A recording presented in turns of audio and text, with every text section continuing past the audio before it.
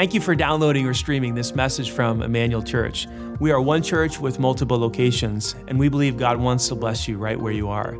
In a few moments, you're going to hear some practical teaching from God's Word that I believe will be inspiring and relevant to your life. First, though, if you haven't yet experienced Emmanuel Live, we encourage you to go to our website, eclife.org, to check out our service times and locations so that you can experience Emmanuel in person or through our online campus. If this message blesses you and you'd like to support the ministry financially, again, you can go to eclife.org and click on the Giving tab and choose Online Campus as your campus. Thanks again for joining us today, and we hope this message will be an encouragement to you on your spiritual journey. Here we are, we're going to wrap up this conversation. Where have we been? If you're joining us for the first time, we've been talking about how to make relationships work, not just a marriage, but any relationship. And week number 1, we talked about the concept of honoring one another, outdoing each other, and showing honor through encouragement, through appreciation, through meeting each other's needs, and by making room for faults.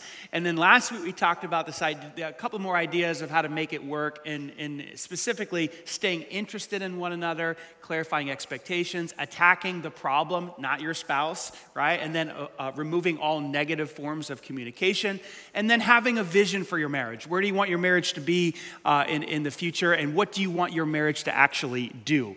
And so if you missed any of that, you can catch it on our YouTube channel. It's all there for you as well. So today what we wanted to do is kind of answer some of your questions that came in. We're not going to be able to get to all of them, but we're going to answer what we thought were the most important questions that came in this week. So thank you for sending those in. Let's dive into the first one. It's kind of an easy one, but it's a good one. Number 1, when is it the right time to leave the kids and go on vacation? Oh, this is a great question. Hey, thanks for having me back. It's super fun. It was great to go through all the questions and try to come up with answers to them this week, and it gives us a little extra time to spend together during the week, so I enjoyed that. Okay, so vacation. First of all, let's talk about the difference between a trip and a vacation. Just as a reminder, if you're new, the answer is take that notes, a trip is a place when you go somewhere and you take your kids with you, and you are doing all of the acts of parenting. You're just doing it away from home, and that's great, and you should do that, and it creates lots of family memories, and there are good things to go on, but you also need to go on a vacation, which is when you go away without your children. Leave them home. That's a vacation. So this question is specifically, when do you, how young is too young? How do you know when it's okay? And it's real simple. As soon as you have someone you can trust and you know that they're going to be safe, then book the vacation. Just get out of town. So, for us, we've been really blessed to have parents. Both sets of our parents have watched our kids, but at times when they've been unavailable, we have actually paid, young married couples to come stay at our house for a week, and I think it's been great birth control for them to let them know, this is your future, so yeah. And then we've also farmed them out to families, other friends that have kids their age, and it's a great time for them to go spend a weekend with their friends. But the bottom line is that you just do it as soon as you have a place that they're safe with someone that you trust. Yeah, as soon as you're 99% sure they'll be alive when you get home, leave, get out of town. So thank you for answering that question. Number 2, how do I handle a level 2 problem that my spouse is not willing to work on? Ooh, this is a tough one.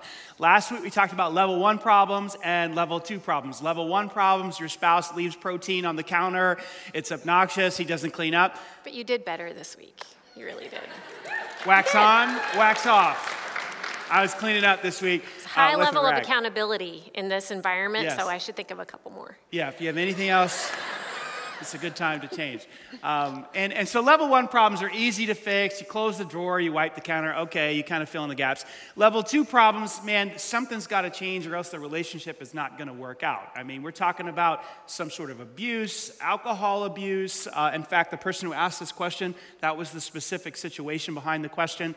Too much drunkenness, alcohol abuse, outbursts of anger, pornography use, cheating, overworking, never coming home, too much time on social media.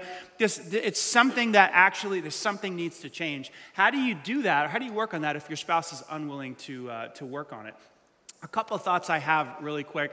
I think at this point, if they're not willing to work on it, you have to get a third party involved. That looks like someone who will influence your spouse. Okay, everyone has a person in their life who they can be influenced by. You got to find that person and get that person involved in the situation. Someone that person respects, a parent, a mentor of some sort, or a counselor.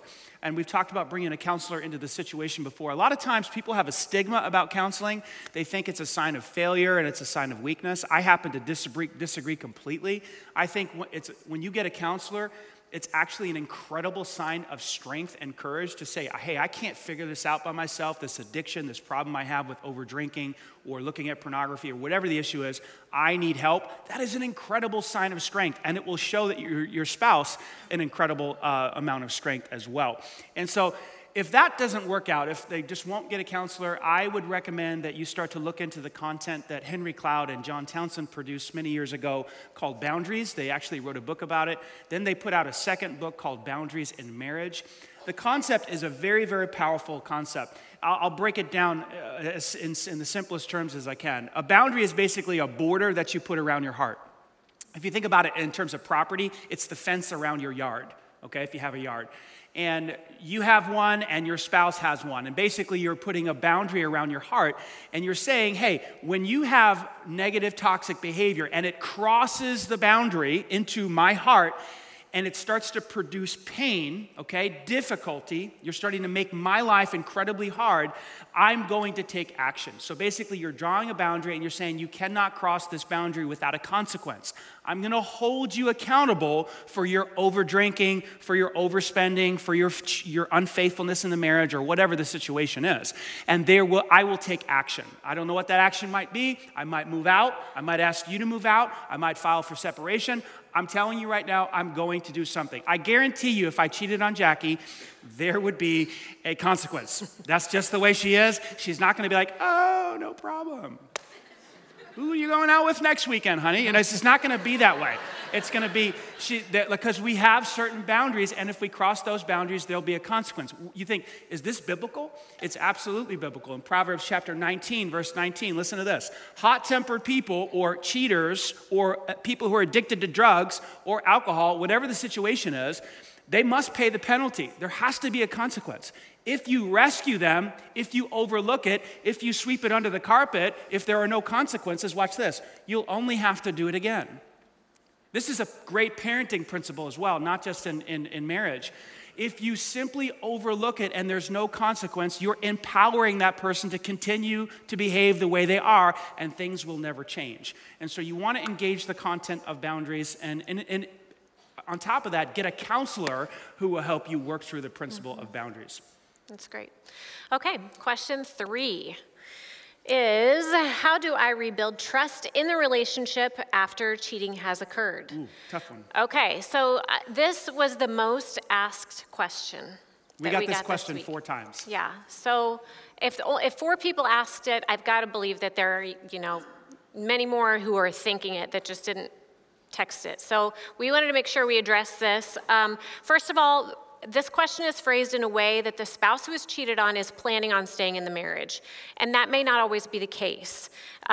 When cheating has occurred, there's biblical grounds for a divorce to occur. So, but in this scenario, the spouse is planning on staying and they're saying, how do I rebuild the trust?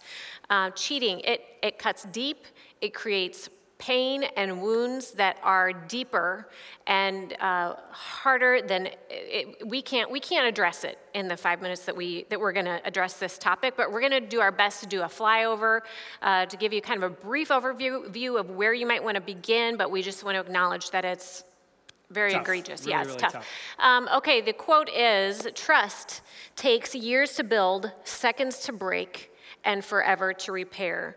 And that's a great quote, but it's a bit of an exaggeration because forever, but you get the idea that in a moment you can break trust.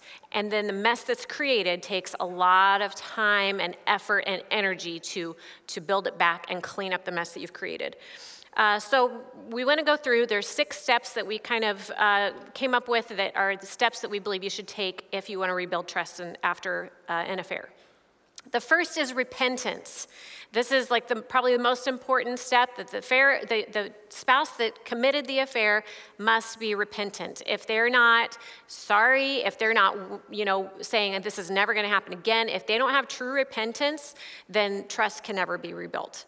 So after repentance, and the other thing I want to say too is that while one spouse has committed the affair, has committed the act, this spouse now has work to do as well. Even though they didn't ask for it, they didn't do the deed, now both people have work to do to get back to this place where they can be together. So repentance is first. Second is forgiveness. And it's important that we say that forgiveness is different from trust. Forgiveness should be given freely, but trust, on the other hand, is going to be earned over time. So after those two things, repentance, forgiveness, then the person needs to commit to cutting off all ties with a third party.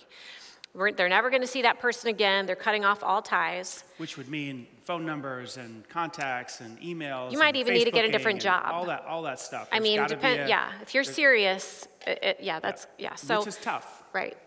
Next, be honest about all of it, no matter how difficult that might be. Agree to counseling, which will be helpful in healing. And the last is to give your spouse time to heal. Don't, let a week go by and then look at your spouse and say, well, what's wrong with you? Like, how come we're not back to normal yet? I said I was sorry and we're moving on. Like, I think that's something that you want. You want it to be back to normal as soon as possible, but you need to understand that it's going to take time for your spouse to heal and process all those emotions and get back to normal. But the bottom line is faithfulness over time. So faithfulness is like a muscle. And every time your spouse puts a deposit of honesty and faithfulness and goodwill and something positive in that bank, then you can open up and give them more rope as you see progress. Yeah, I'll just double down on that really quick. For the spouse who did the cheating, you have to understand how deep that wound goes. I mean, it cuts to the absolute core. So you maybe have repented and be like, oh, I'm done. I'll never do that again. I'm sorry. I've confessed my sin to God. I've confessed my sin to you. And now you expect your spouse to just be like, over it. Not going to happen.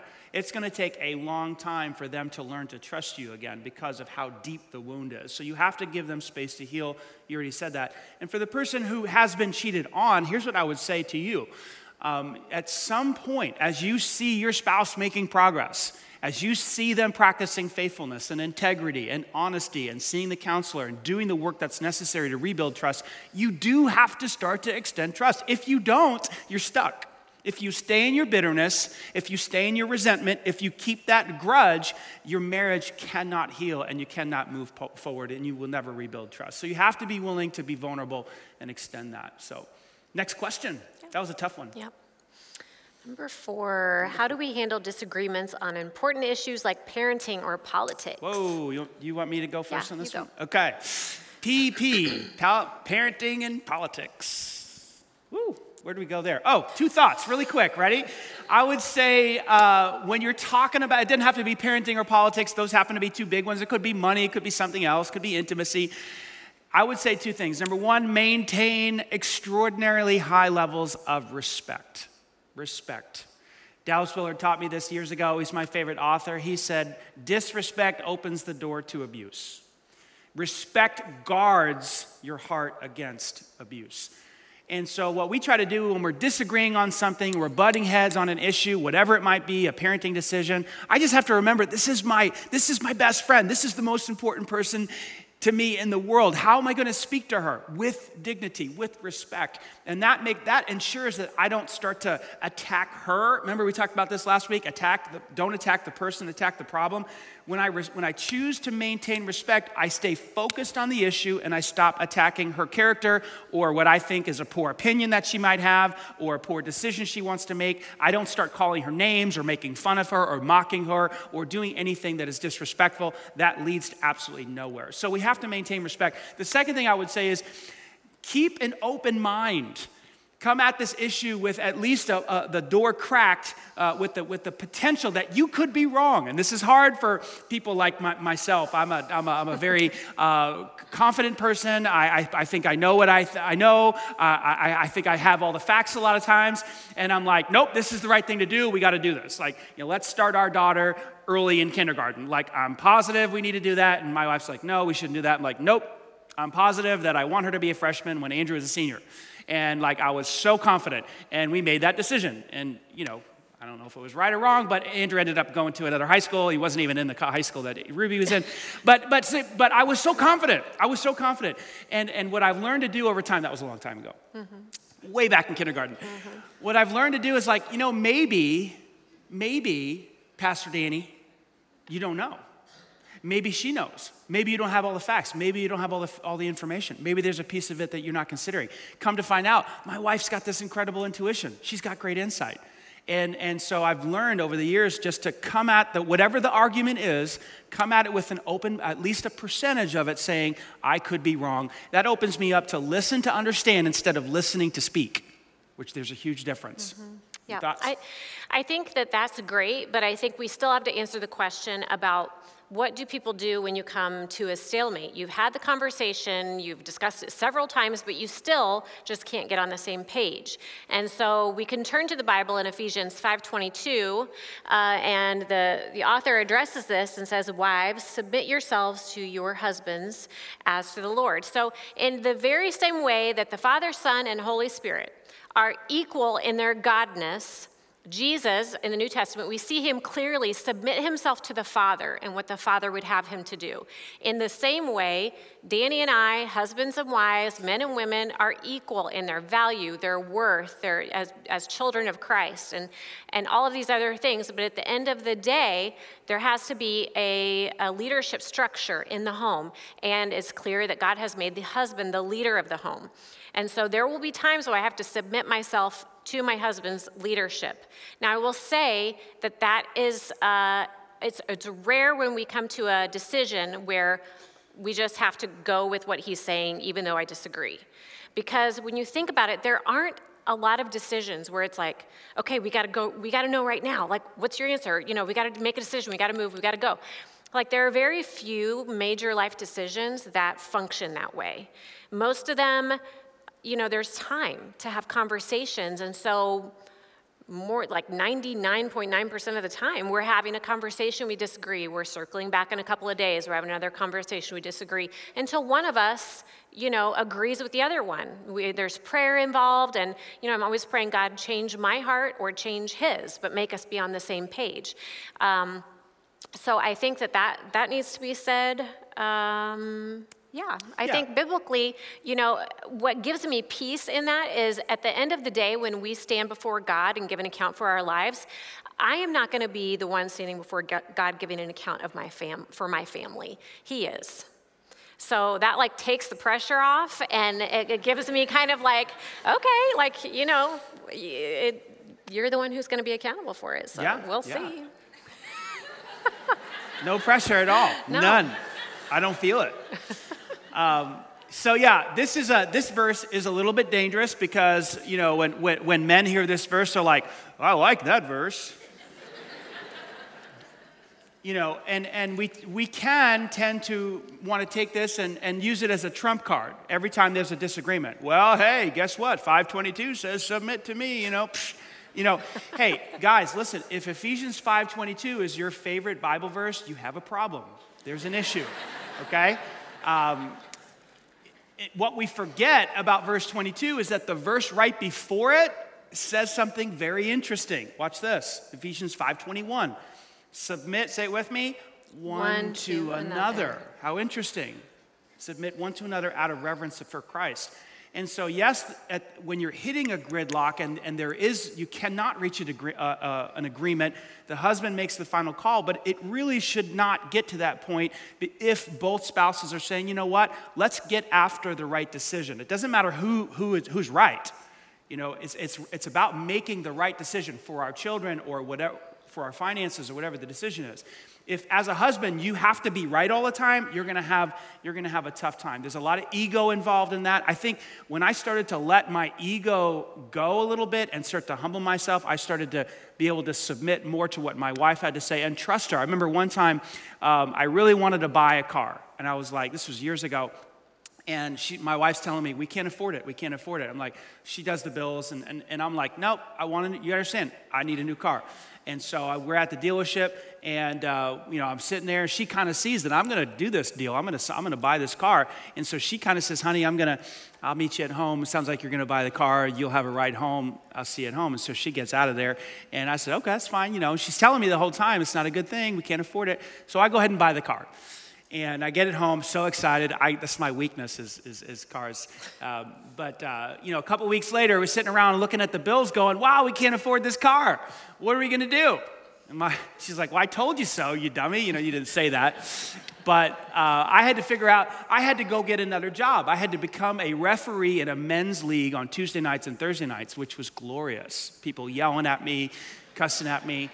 I'm like, gosh, I can't believe this. But I had to make this car payment. And guess what? That wasn't even enough money. We had to get another job on top of that, which was an interesting job. We were bagging orthodontist rubber bands. You ever wonder how those little rubber bands get in the baggies?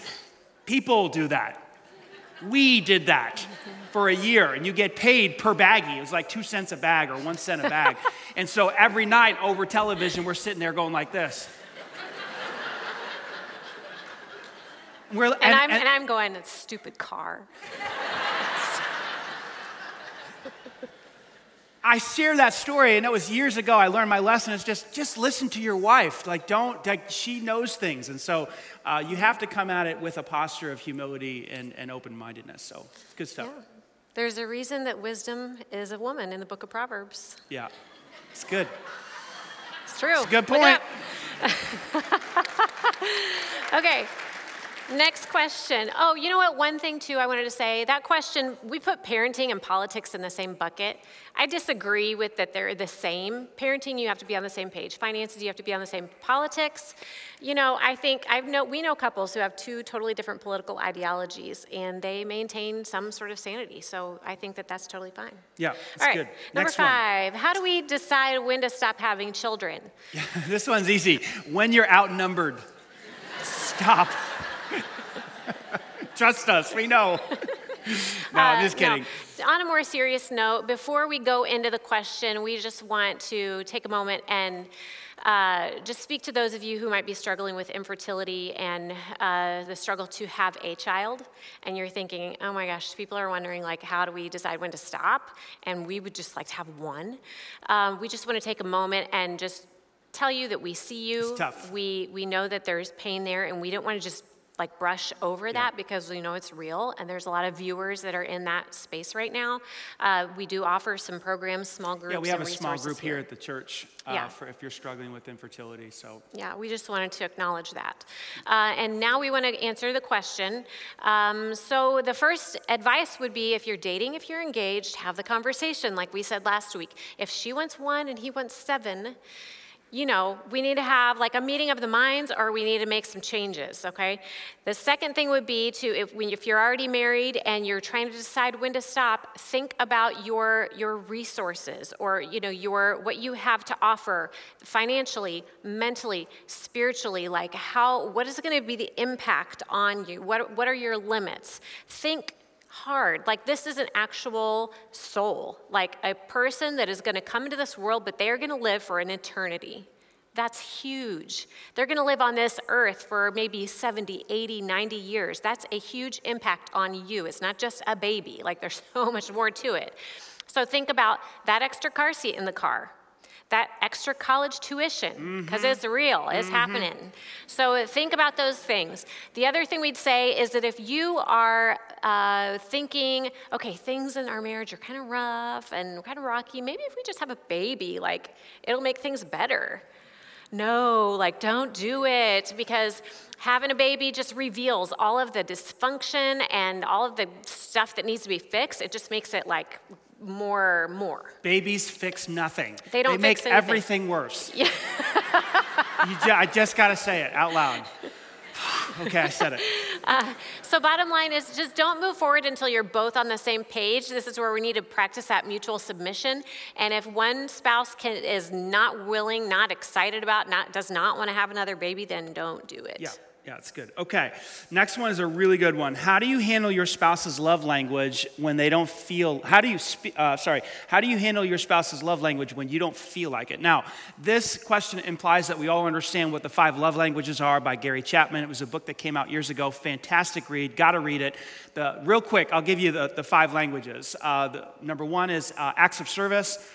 Then there's quality time, words of affirmation, physical touch, and gifts, okay? And basically the idea of the book is everyone receives love a certain way, and if you want to love your spouse well, you have to learn the way that they receive it and then speak that language to them.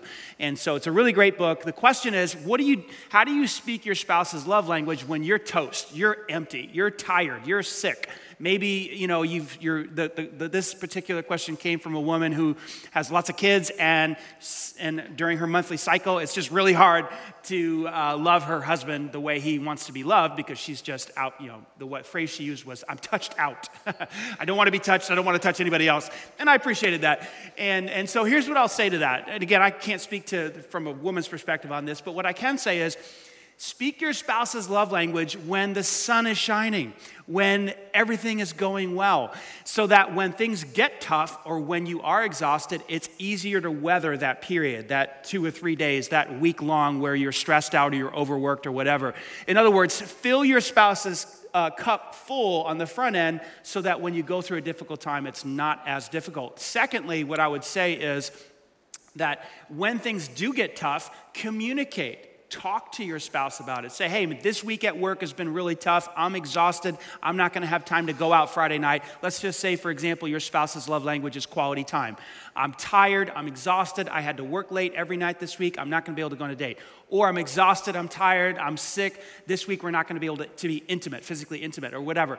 Talk about it. Talk about it. Talk about it. Now, your other spouse should have their cup full, right? Because you were speaking their love language on the front end, and then they're considerate of you because you're having a tough week, and so that would make it easier to get through those difficult times. Yeah, I think that's great. I just want to add the idea of personal responsibility here. As I thought through this question, when you don't feel like it, I thought about times when I don't feel like speaking my husband's love language. Okay, so what are the reasons? Like, why wouldn't I want to? Maybe I'm tired. Maybe I don't feel good inside. Maybe I'm stressed. Or, there could be a couple other reasons. But what I have to do is ask myself, well, what are the reasons for these reasons? Okay, why am I tired? Why am I not feeling good? Why am I stressed? Am I not getting enough sleep? Am I not drinking enough water? Am I not eating well? Am I not exercising? Am I over extending myself to other responsibilities and work so that I can't be a great wife?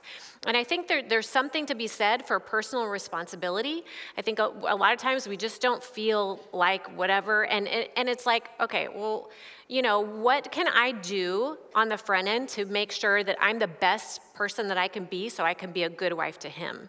Yeah, and so you don't end up using the difficult times as an excuse not to speak your spouse's love language. Yeah, that's really good. Yeah, that's good. Okay, let's jump into this number 7. This is the PG-13 question here, so careful. What do you do when one spouse wants more intimacy than the other? Ooh. Do you want to start? Yeah, I'll go. Pass it to her.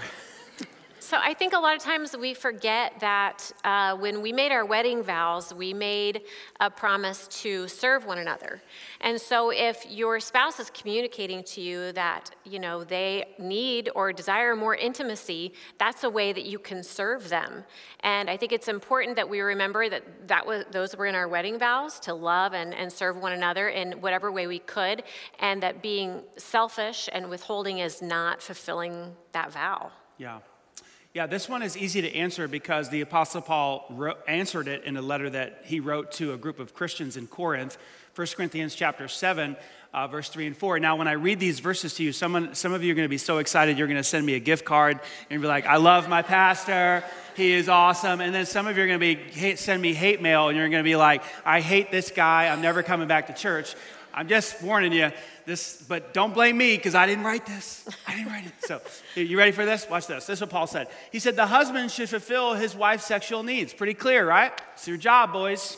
Get busy. And then the wife should fulfill her husband's needs, both sides, okay? So it's, as Jackie said, when you said I do, again, this is for married couples. This is not for engaged couples or dating couples. You should be practicing abstinence. For married couples, it's your responsibility, Paul is saying, to meet the sexual needs of your spouse. He doesn't just stop there. Watch this. He continues in verse 4. The wife gives authority over her body to her husband, and the husband gives authority over his body to the wife. What in the world does that mean? Well, it simply means that, hey, when we got married, I'm saying that you have say over this body. So if you want a piece of me, you can have it. And I'm saying, and she's saying to me, hey, this body over here, this fine looking body, it belongs to you. And you can have it pretty much whenever you want it. And so it's this mutual sharing. It's this, and again, you can abuse this verse. Okay, so you can take this and abuse it. That's not Paul's intent. The intent is to come at this with a servant's heart, to say sex is about giving. It's not about getting. If you want more intimacy, it would be my delight, since I'm your husband, to serve you in that capacity. And so it really is something that we need to consider. Here's what I'll say. If you're a spouse, a husband or a wife, and you are withholding from your husband or your wife, and they're saying, hey, I'd like to have more intimacy, you're actually sinning. You're actually going against the Bible. If you are withholding and say, you know what, I'm just not interested, I don't feel like it, I don't really enjoy sex, and so we're not going to do that. And your spouse is over there dying on the vine saying, I would like to have more sex. And you're like, well, sucks to be you because you ain't getting any. Look, seriously, that's wrong. That's not godly. When you said I do, you're saying this body belongs to you. You can have it Monday, Tuesday, Wednesday, whenever you want it.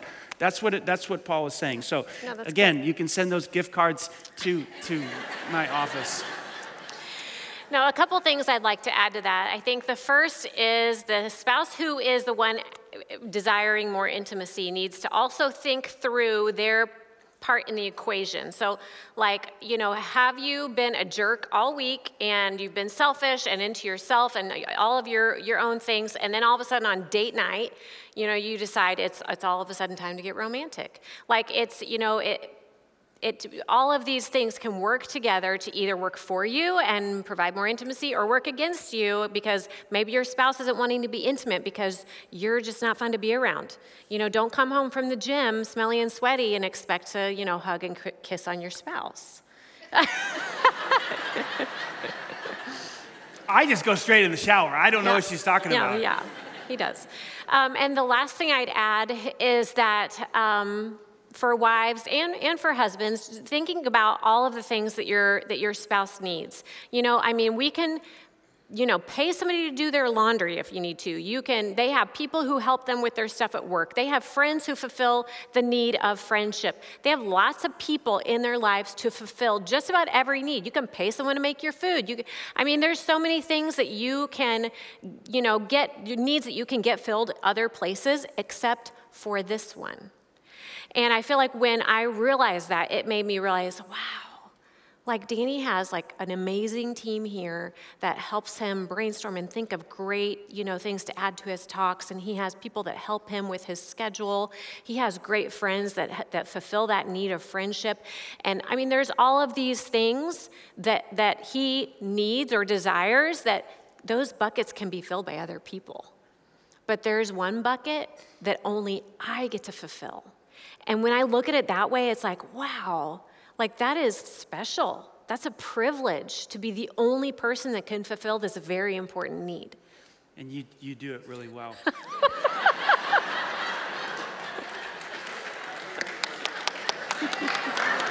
That was good. Well, this has been fun. No, seriously, we actually had a bunch more questions that we could not get to with our short amount of time here. So what I did this week is I asked my wife to join me on my podcast to answer more of these questions. If you didn't know I had a podcast, I do. It's called the Breakthrough Podcast.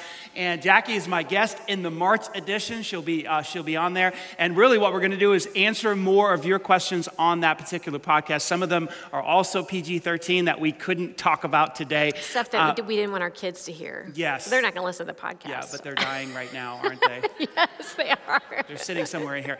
But we love you guys. And can we give it up for my wife one more time? Thank you so much. You're awesome. I really hope the last couple of weeks have been a blessing to you. And I know we talked about some marriage-specific things, especially that last question. But a lot of what we talked about over this series can be applicable to any relationship. And so I want you to hopefully grab some of that stuff and apply it. As we wrap up today, you know, there's absolutely no question in my mind that our marriage of 21 and a half years would be where it is without Jesus Christ. I mean, He is the center of our lives. Every single day, my wife and I try to follow His leadership in our life personally, and then we come together and we have a Christ-centered marriage. And that forces us to look into this book for all of the principles for our marriage. I said this last week, you know, Jesus makes your life better, but He also makes you better at life. And when you follow what He says about marriage, as a wife, as a husband, as a parent, as a coworker, your life starts to get better over time. There's this cumulative value that adds up. And if you don't have Christ in your life today, I would beg you, I would encourage you to open your heart to Him. The Bible says without question that God loves you, and He's proven it to you by having Jesus Christ die on the cross. I'll just read you one particular passage that says it without any vagueness. It says in Romans chapter 5, verse 8, "But God shows His love for us, that while we were sinners, Christ died for us." While we had our backs turned on God, Jesus died for us, died in our place, so that we can have forgiveness, so that we can have a relationship with God. If you've never put your faith in Christ, maybe today is the day. Maybe you reach out to Him in faith and you ask Him to forgive your sins. God showed His love. He proved His love to you by having Jesus die in your place. We should have been the ones to pay the price on the cross. It was our sin that He died for. He paid the debt that we owed. He paid the penalty we should have paid. He took the bullet we should have been hit with. And He did it because He loved you. Have you asked Him to forgive you of your sins? Have you ever wondered why Jesus died on the cross in the first place? Did He die to start a religion called Christianity? Did He die to start churches all over the world? No, He died so He could be in a relationship with you, so He could forgive you of your sins, wash you clean, and make you His child. Maybe today's the day you reach out to Him. Not to join a religion or to join a church. I'm not talking about that. I'm talking about having Christ living in your heart, being reconciled to God, having your sins forgiven. If you feel led to do that right now, I'm going to say a simple prayer. It's a prayer of faith. Whatever campus you're at, if you're watching at home, in a car somewhere, if you're out in the lobby here at Greenwood, take these words and make them your own. Put your faith in Christ. Let's say this to Him. Dear Jesus, thank You for dying on the cross, for paying the penalty for my sin, for paying a debt I could not pay. I trust You today. I place my faith in You today. I ask You to be my Savior. Cleanse me from all my sin. Wash me. Make me Your child. And please, from this day forward, teach me, guide me. Show me how to live. Show me how to love. Show me how to forgive like You do. Show me how to be patient, kind, and gentle. Show me how to treat people who cross me, wrong me, hurt me. Show me how to treat them the way You would treat them. Show me how to treat my spouse as I try to live with them in a way that would honor You. Lead my life. I surrender to You. I pray this in Jesus' name. And everybody said, amen. Can we give God glory for what he's doing today? Come on, nice and loud. People putting their faith in Christ. If you just did that, we put a little starter kit together for you. It's called our Saved Box. We just want to get you started on the right foot. Inside this box, there's a Bible. There's some instructions on how to get connected to Emmanuel if that's what you want to do. There's also a coffee mug in here just to say congratulations. We're a little crazy around here about coffee. We love it. If you don't drink coffee, you can put something else in there if you'd like. But text the word SAVE to 65248 if you put your faith in Christ. We'll make sure you get one of these in the mail. Hey, I just want to thank my wife one more time for being up here. Thank you so much.